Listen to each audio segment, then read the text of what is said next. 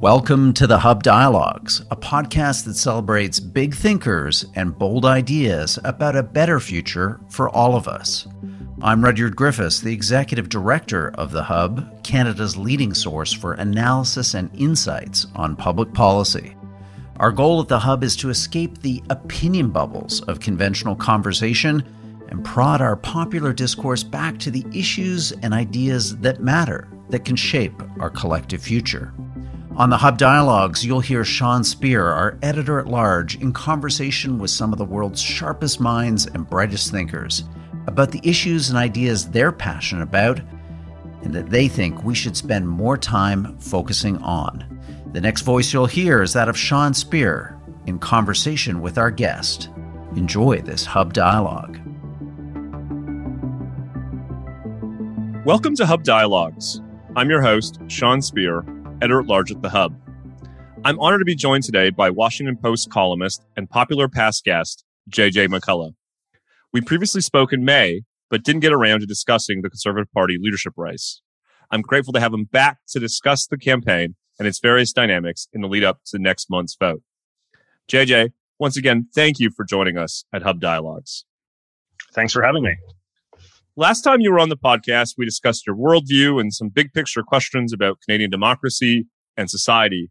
Today, I'm proposing something a bit different, what Jonah Goldberg likes to call rank punditry. I thought that it was timely to discuss all things Conservative leadership race now that we're finally moving towards the big day.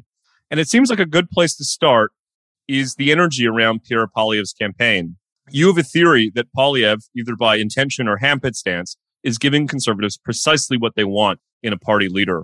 Help me and our listeners understand your point. How, in your view, is Poilievre the right man for the current political moment? Well, I think Poilievre has a mix of style and substance that is just, correct for the moment. He is very much sort of delivering what I think the base of the party wants. With the last two leaders of the party, with Andrew Scheer and Erin O'Toole, there was a bit of a, gritting your teeth and holding your nose and, voting in that kind of way, voting in a begrudging sort of way, in a way that was mostly animated by an antipathy for Justin Trudeau.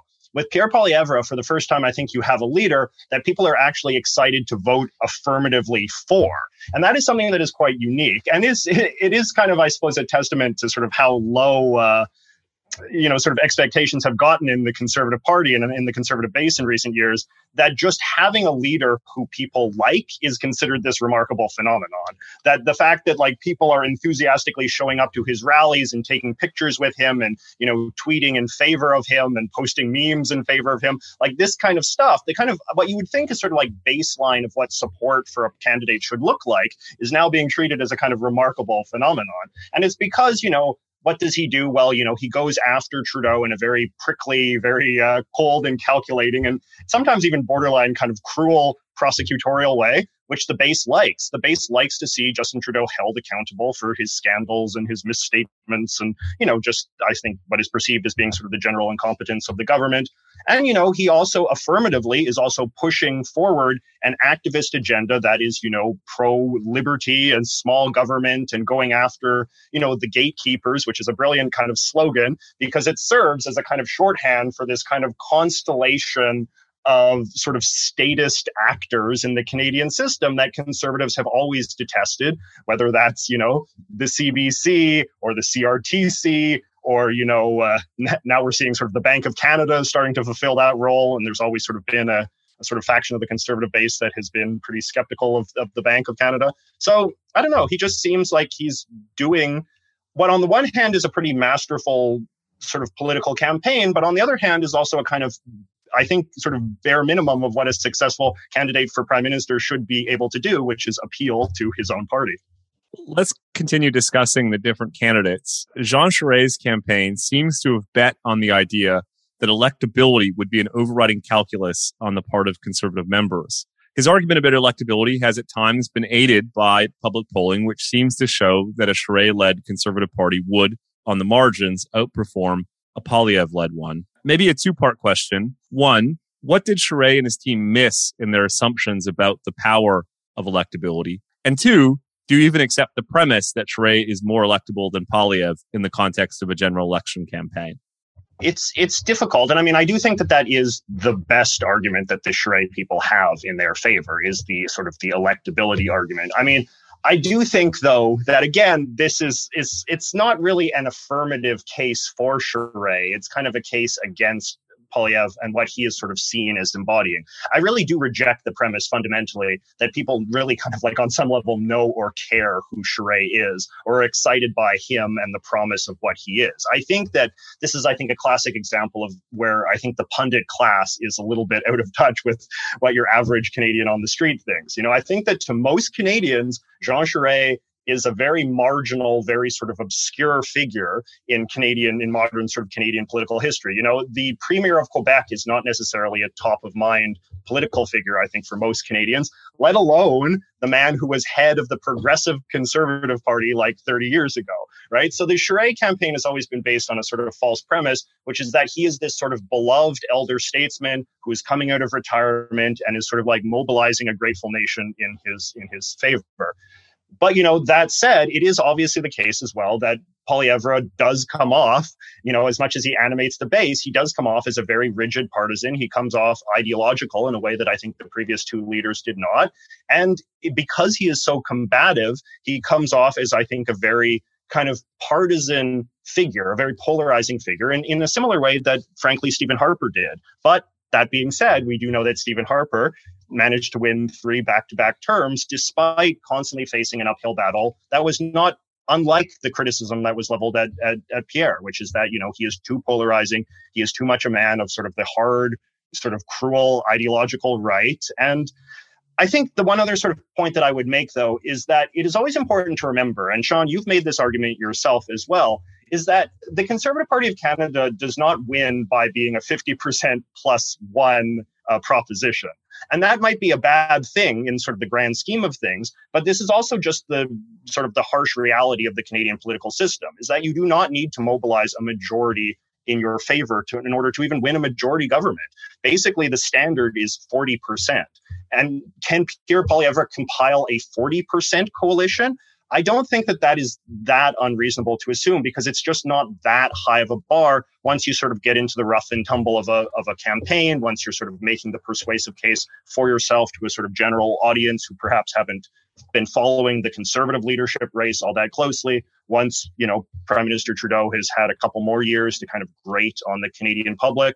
So I think that sort of any attempt to kind of determine how the next election will go this early in the game is premature, as it always is. I suppose the last candidate worth talking about is Lesley-Ann Lewis, who I must admit, JJ, surprised me more than any other candidate in the sense that I anticipated that her anti-abortion politics would perform well amongst the Conservative membership, which is far more pro-life than the general public, and in the race in which she had a completely open field, given that all the other candidates are pro-choice.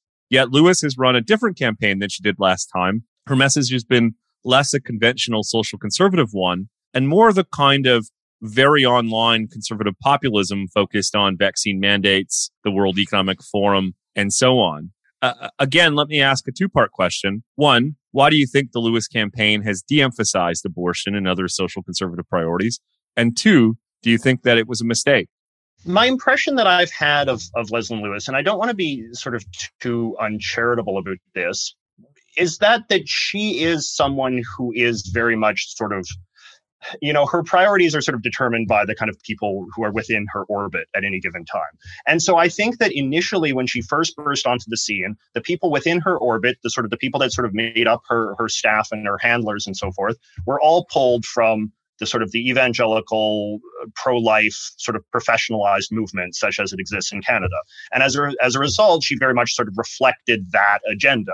During the campaign, she kind of caught fire in a kind of broader way, because I think in those days she was seen, when she was running against Erin O'Toole and Peter MacKay, she was sort of seen as like the fresh, bold, anti-establishment choice, the sort of the populist choice.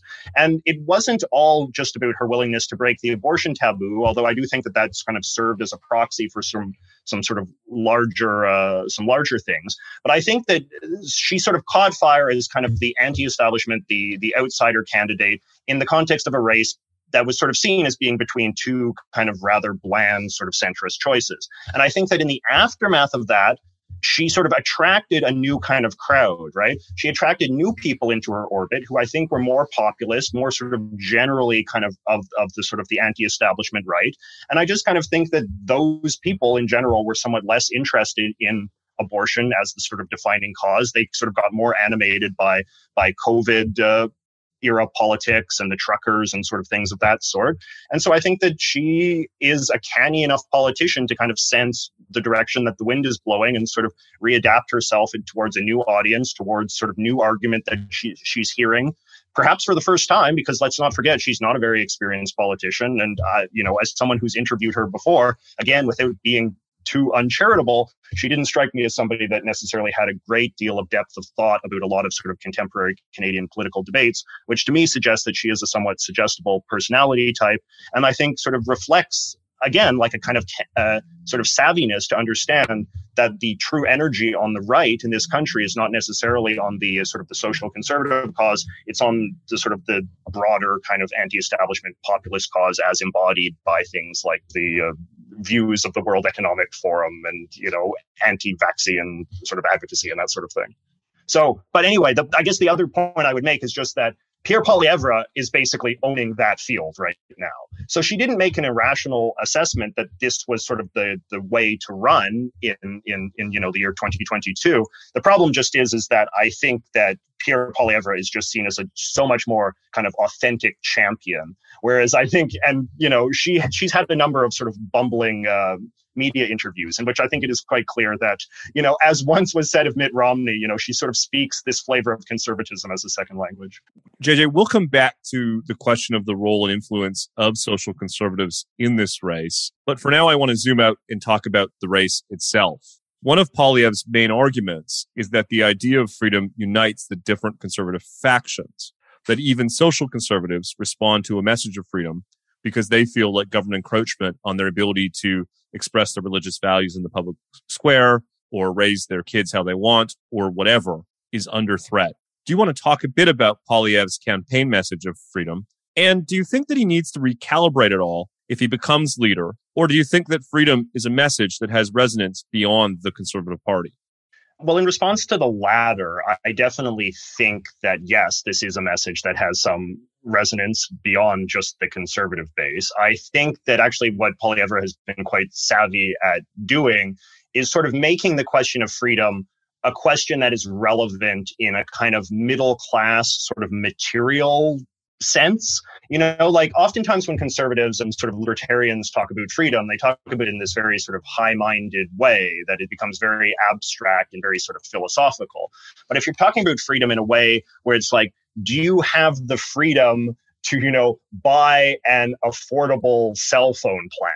Or is that freedom being obstructed because there is quote unquote gatekeepers, in the sense of a sort of telecom oligopoly that is sort of preventing you to exercise that freedom? Do you have the freedom to buy what you want?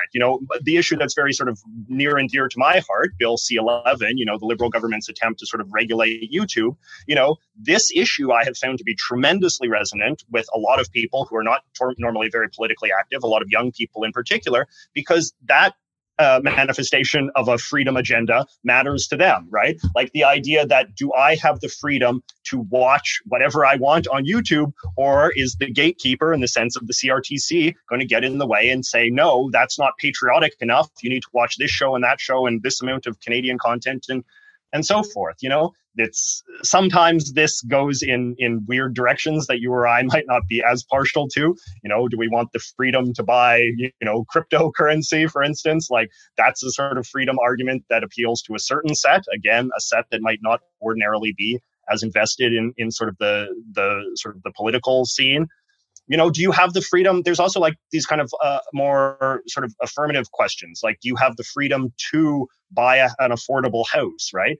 Almost a kind of sort of more sort of left-wing kind of progressive framing, right? The idea that you have a freedom to have something or obtain something or freedom to opt into a certain style of living or a certain lifestyle. So I think all of these sort of ways of sort of conceptualizing freedom and making freedom sort of applicable and practical and relevant to middle class lives, I think that that is really something that we haven't really sort of seen in Canadian politics before, and is something that I think provides a kind of refreshing energy that I think is powering a lot of Poilievre's sort of movement, such as it is. If we're talking about overriding messages and ideas, one thing that struck me about the Charest campaign, and was partly reflected in some of Tasha Kiernan's comments on a recent episode of Hub Dialogues, is a view about Canadian conservatism as a set of regional sensibilities. That there are, for lack of a better term, hardcore conservatives in the West, business conservative types in central Canada, Quebec nationalists, and then red Tories in Atlantic Canada. I don't know what you think. I'd be interested in your views, because my sense is that that conception of conservatism may have been right at some point, but it just isn't right today. That there are indeed big differences between conservatives and non-conservatives on issues, but conservatives themselves from coast to coast are pretty similar. And the only real difference is the number of conservatives in different regions as opposed to their worldview. Yes, no, I agree with that entirely. And I would also sort of say that there's kind of a generational divide. And I think you brought this up in your interview with Tasha, and I think that is probably in some ways more relevant. You know, this idea that there's all these different tribes and they're all very geographic and regional and based in these historic traditions. You know, it's a very sort of like romantic, history book, undergrad poli-sci 101 kind of view of Canadian politics. But I do think it is quite dated in a lot of ways. And the internet has had a very flattening effect in many respects. The internet has been a tremendously democratic sort of presence in our politics. I think it has made politics much less regional and in some ways much kind of more ideological. And also just I think that as communication sort of expands, people just don't necessarily think about their political priorities in a narrowly kind of regional way. They think of it in a kind of like broader, if not necessarily ideological or philosophical way, but then, a sort of like class kind of based way. You think of it in terms of your priorities and the phase of life that you're in and that kind of thing. And whereas I do think that rather than the, these kind of like, is it a red Tory thing? Is it a populist Western conservative thing? I do think that, like I said before, there's a certain generational divide where it's kind of remarkable, actually, that there is a sort of younger generation of conservatives that I think are a little bit more inclined to the kind of burn it all down kind of mentality, who are like more inclined to sort of see radical change and a radical sort of upsetting of sort of the Canadian system's apple cart, such as it is. And then you do have some like older conservatives who I think are a little bit more temperamentally pro status quo, in part because they've probably benefited from the status quo a lot more than some young people have. So I do think that, say, like Jean Charest is very much, I think, the candidate of that kind of older, nostalgic view of, the conservatives or the Conservative Party or whatever, which I think tends to be, much more anti-American, much more sort of hostile towards anything that sort of reeks of kind of like traditional American style right-wing ideology. And I think that that is kind of what is powering it much more than this like deeply understood, deeply felt alternative historical philosophy of what it means to be conservative. So I don't know. I'm just, as a person, I tend to be pretty resistant to arguments that just seem a little too bound up in sort of sentimentality. And I think that some of these arguments, these grand theories of all the different tribes of the conservative family are a little overstated, in part because it seems relatively obvious to me that Pierre Poilievre is going to win this race quite easily. Right? Like he, in many senses, is the establishment candidate. He is the unifying candidate. So I think that we might need to sort of retire some of these, in many cases, like 20-year-old theories about how the Conservative Party works that weren't even terribly accurate even at the time of the Conservative Party's merger. You're one click away from getting access to all the Hub's best analysis and insights. Go to our website, www.thehub.ca, and sign up for our daily email newsletter, Per Diem. Each morning at 7 a.m. Eastern, in your inbox, you'll receive the cutting-edge thinking and analysis of our smartest contributors, all curated for you based on the issues and ideas that are moving the public conversation. Sign up now, free of charge, at www.thehub.ca. Now back to our program. What do you make of recent talk in the media about the need for the Conservative Party to shift to the center to reach so-called blue liberals? Does that sound like a viable path to you? Isn't the likely consequence the bleeding of support to the People's Party in a way that doesn't leave the Conservative Party better off in net terms? Yeah. And I mean, I think that some of the polling does suggest that like Poilievre is the best candidate to sort of get the PPC voters back into the fold, so to speak, because I do think that the way he talks about freedom and just his general sort of vibe in general is much closer to that which attracted some people to Maxime Bernier, right? He has that same sort of like edge and kind of anti-establishment and sort of like, bitter hatred of Trudeau and things like lockdowns and all of that kind of, gets the same sort of people energized, and not unlike what Leslyn Lewis did as well, right? So these people, there can only be one sort of champion of that lane at any given time. And if it's not Pierre, then I think it's logical to assume it will continue to be Bernier, at least for a certain sort of committed minority. Now, the problem with the sort of the idea of moving to the center, I think there's sort of like two sort of points to that, is that it has to, I think, be articulated a little bit more specifically. And Sean, I feel like you've been relatively good at sort of holding people accountable to this, right? Like, what does that mean exactly? Like, is it just that Poilievre is kind of too nasty or too mean, or that his personality kind of tweaks people the wrong way? Or are there specific issues that you can point to that he's associated with and say, no, don't do that? Because in theory, and I think you've also mentioned this before, right? Poilievre is not like the hard right Christian, candidate, right? Like, he's not running on the sort of platform that is supposedly sort of so alienating to the kind of moderate, sensible, middle-class voters, right? He is running on the kind of thing that sort of the moderate, sensible, middle-class voters always claim that they want, which is primarily a kind of like fiscally conservative platform, not a socially conservative platform. In fact, if anything, he's running on like the most explicitly kind of fiscally conservative platform, in the sense when you look at how much sort of wailing he does about debt and deficits and taxes and regulation and all of this kind of stuff, right? Now, the other sort of side, so like if that stuff is like, what part about that is bad? What part about that is turning off the sort of gettable middle of the road voters?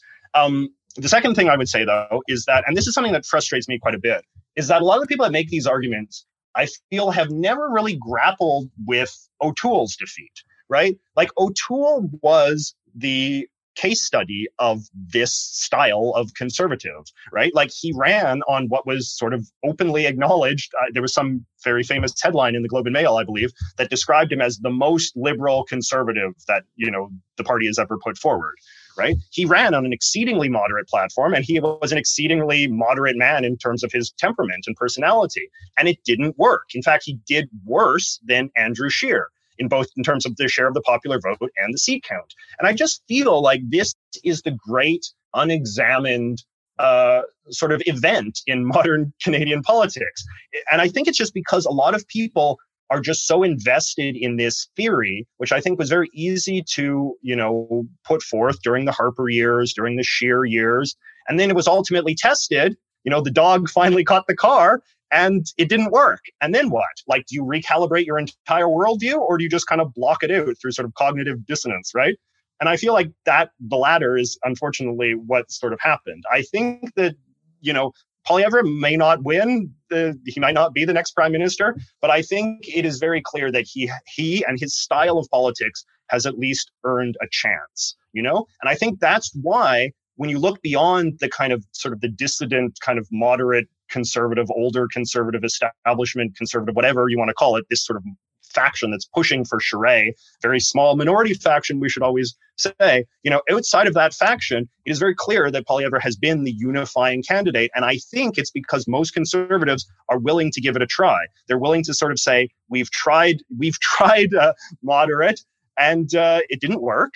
We tried sort of the continuity sort of candidate, which I think was pretty much what Scheer was, and that didn't work. And we tried, frankly, Harper a fourth time, and that didn't work either. So I think Poilievre has a bit of sort of newness to him, a bit of freshness to him, a new approach, and an approach that is perhaps, a little bit more leaning into the base's impulses. But, that is unto itself something that hasn't been tried in a while. So let's come back to the current state of the social conservative movement and its influence in Canadian politics.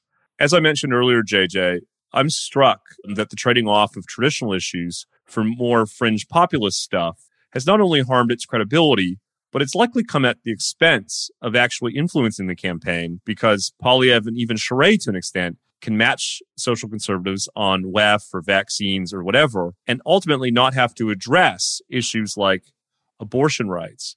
Is this campaign, in effect, an expression of the diminished influence of social conservatives in conservative politics? It's a good question. And I guess it kind of, I'd say that's sort of like something that I've sort of wondered about during the course of this campaign, and sort of Pierre's sort of emergence as what seems to be sort of the social conservative's choice is to the extent to which, like, is social conservatism an agenda, or is it just kind of a temperament as well? Like, is being a social conservative, like, is this just becoming a kind of proxy for just being a sort of populist kind of guy in general? And there's been a lot of sort of conversation about this in America in particular, right? Like, Trump has always enjoyed tremendous support from evangelical Christians, right? But the evangelical churches have become more politicized during this. So it becomes harder to kind of like tell where one ends and one begins, you know? A lot of the evangelical churches in the US are now delivering sermons that are just like explicitly sort of Republican talking points about how bad Biden is and how bad the Democrats are and why we should all support Trump and da-da-da-da-da.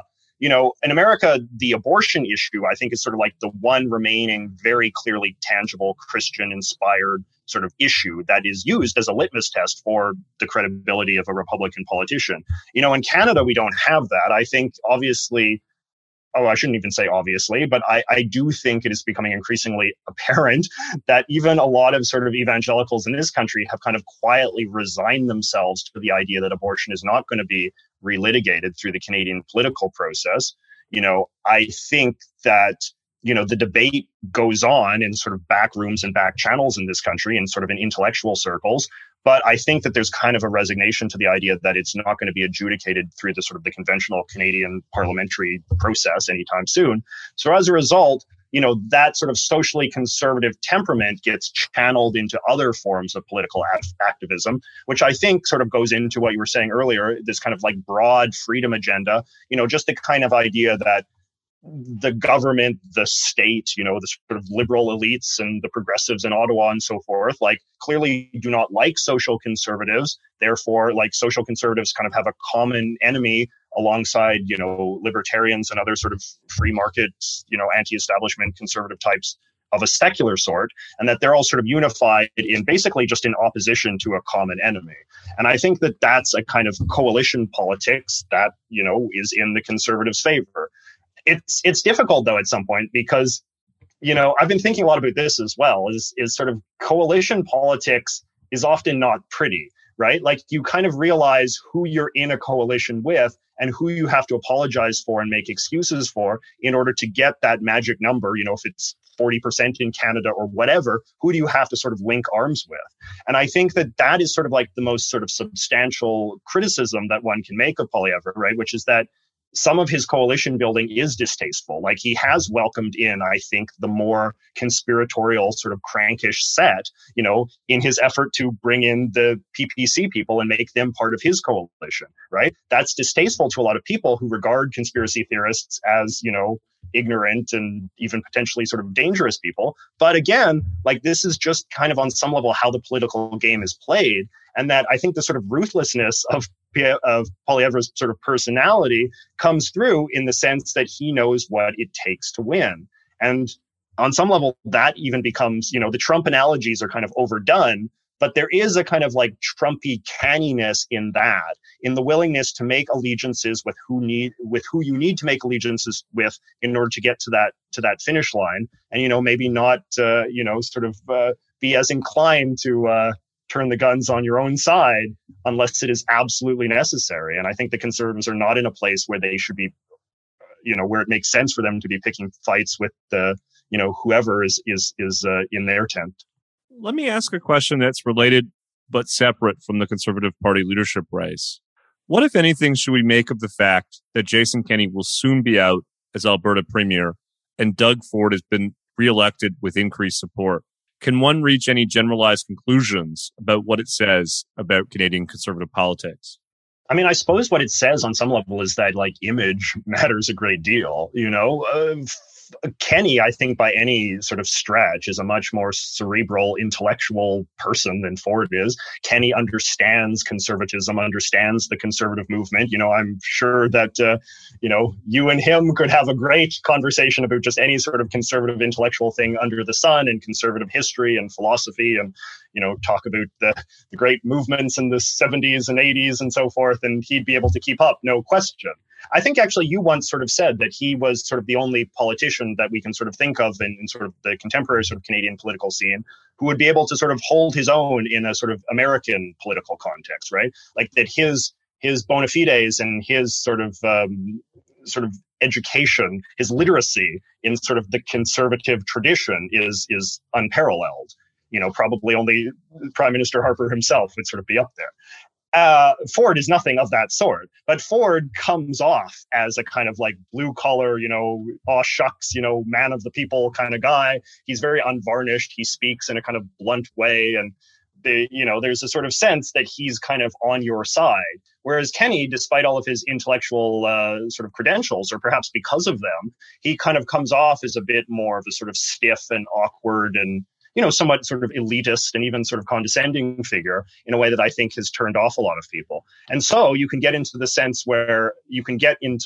situation where Kenny can have COVID policies that are much milder than Doug Ford's, but they still breed a kind of resentment in the conservative base of Alberta in the way that Ford didn't with his electorate in Ontario.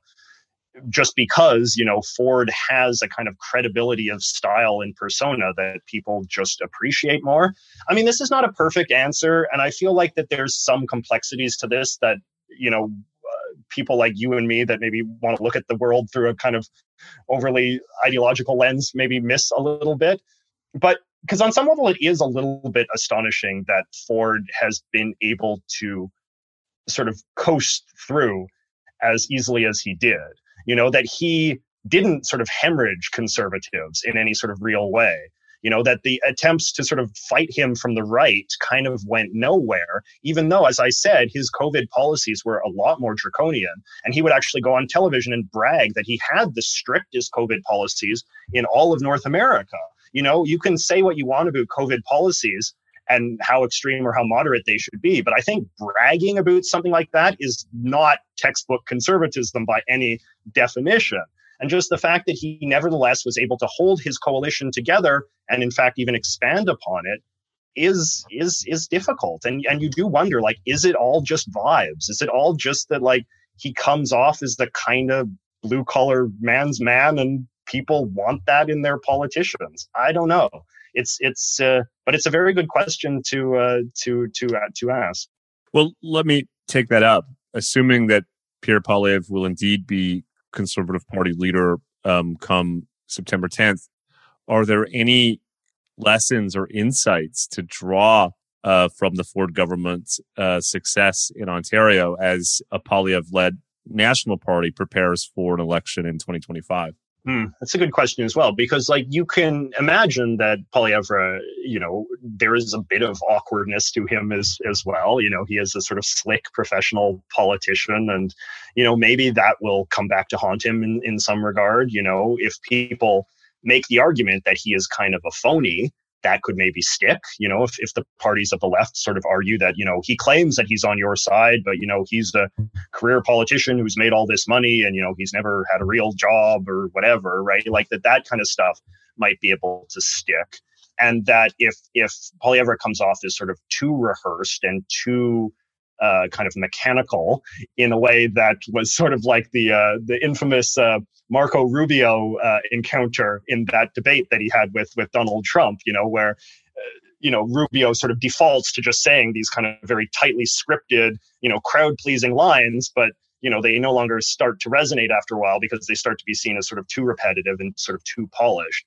But ultimately, Pierre is who he is and Ford is who he is, and you kind of have to be authentic to your true personality. There's a degree to which you can't get away from that.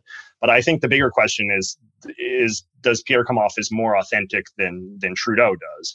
And I think that at this point, after running for 3 terms, after having been in power for a decade, and this is very much what Harper experienced, there comes a point at which people are just kind of sick of you. They're tired of seeing your face. They're tired of hearing your voice. You just become grating and exhausting, and people are much less willing to give you the benefit of the doubt.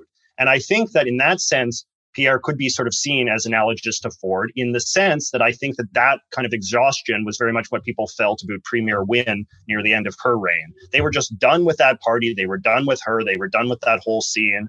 Ford wasn't perfect by any stretch, but he was fresh and, seemed to have a somewhat clear vision of what he wanted to do with government. And, why not give him a try? So I think that's, as much as I said earlier, Pierre is somebody that I think conservatives will be very eagerly voting affirmatively for. I do think that the swing voters, ultimately, the big assumption would be that in the next election, they'll be primarily voting against Trudeau. And that will be the case that Poilievre will have to make. That's a great segue to my final question. One of the common discussions about the Poilievre campaign is, will some of the hard edges that resonate so much with conservative voters, will they undermine support from swing voters that the party will ultimately need across the country, but particularly in parts of the GTA, where, of course, higher levels of support are so crucial to ultimately forming government? I have this hypothesis I'd like to put to you that Pierre's credibility amongst conservatives may kind of counterintuitively give him more flexibility to shift on different issues than, say, Aaron O'Toole did. What do you think about that hypothesis and the prospect that we'll see something of a moderation from Pierre Poilievre in the lead up to the next election? Yeah, I heard you sort of articulate this on one of your Roundtable podcasts, and I thought it was a good observation, right? Which is, it's the kind of Nixon goes to China thing, as you said, I believe, right? Like, you build up so much credibility with your base that you can kind of get away with things that a more kind of like explicitly moderate candidate couldn't, right? And I think that Harper did this on a number of occasions, right? I remember somebody once telling me about this with Harper, where it's like, when Harper did something that was like wrong, quote unquote wrong from a sort of conservative perspective, when he did something that was sort of against the kind of the ideological mission of his party, you could always have faith that he at least knew he was doing something wrong, right? Like that deep in his core, he kind of sensed that he was making a compromise. Whereas with a politician like, O'Toole, compromise was basically just all he was. Like, that was what he existed to do, was to do and say whatever it took to just become popular. So I do think that, you're probably not wrong about that. I do, though, think, though, like, I wonder, what will be offensive about Poilievre? Like, what will be the kind of the quote unquote albatross hanging around his neck that he will have to moderate and have to back down from and have to apologize for? That to me is somewhat unclear, because, traditionally the way that kind of dynamic has been understood in Canadian politics is that the conservative leader has to apologize or atone for his social conservatism of the past. He has to apologize for the time he opposed same-sex marriage or opposed abortion or whatever. Poilievre, as far as I know, doesn't have that track record. And although he does have a track record, of opposing vaccine mandates and lockdowns and that kind of stuff, I don't know if that's necessarily going to be the most front of mind issue. Hopefully the pandemic and all of its associated stuff will be sort of long forgotten by 2025. So I don't know if necessarily like we're still going to be expecting our politicians to kind of relitigate all of that and apologize for that and the positions they took on lockdowns in 2020 or whatever. So that being said, like, what will be the issues that he will be forced to kind of compromise on in order to sort of comfort the anxieties of sort of skittish middle class voters? Like, is it going to be stuff like the Bitcoin or the World Economic Forum or defunding the CBC? Like, these strike me as just like incredibly marginal issues that matter a lot to like the hardcore conservatives, but I think your average voter could care less one way or another. And again, like, to draw the Trump analogy, I think that Trump had a lot of like really kind of loony positions on a lot of things.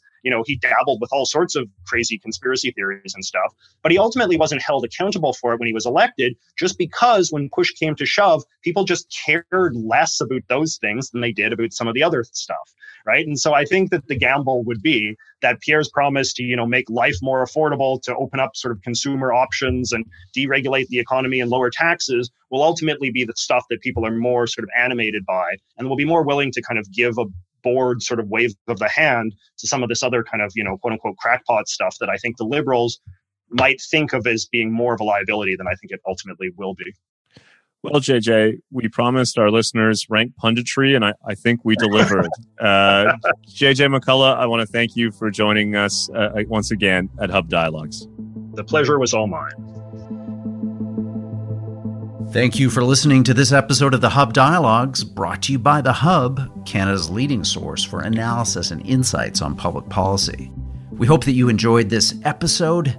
Maybe it expanded your horizons, opened your mind to some new thinking and ideas. Please don't forget to share this episode with your friends and family, subscribe wherever you get your podcasts, and leave us a rating and review. That would be greatly appreciated. I'm the Hub's Executive Director, Rudyard Griffiths. The host of today's program was Sean Speer, the Hub's Editor-at-Large. This episode was produced by Amal Attar Guzman. Our audio producers are Alex Glutch and David Matta. Thanks for listening.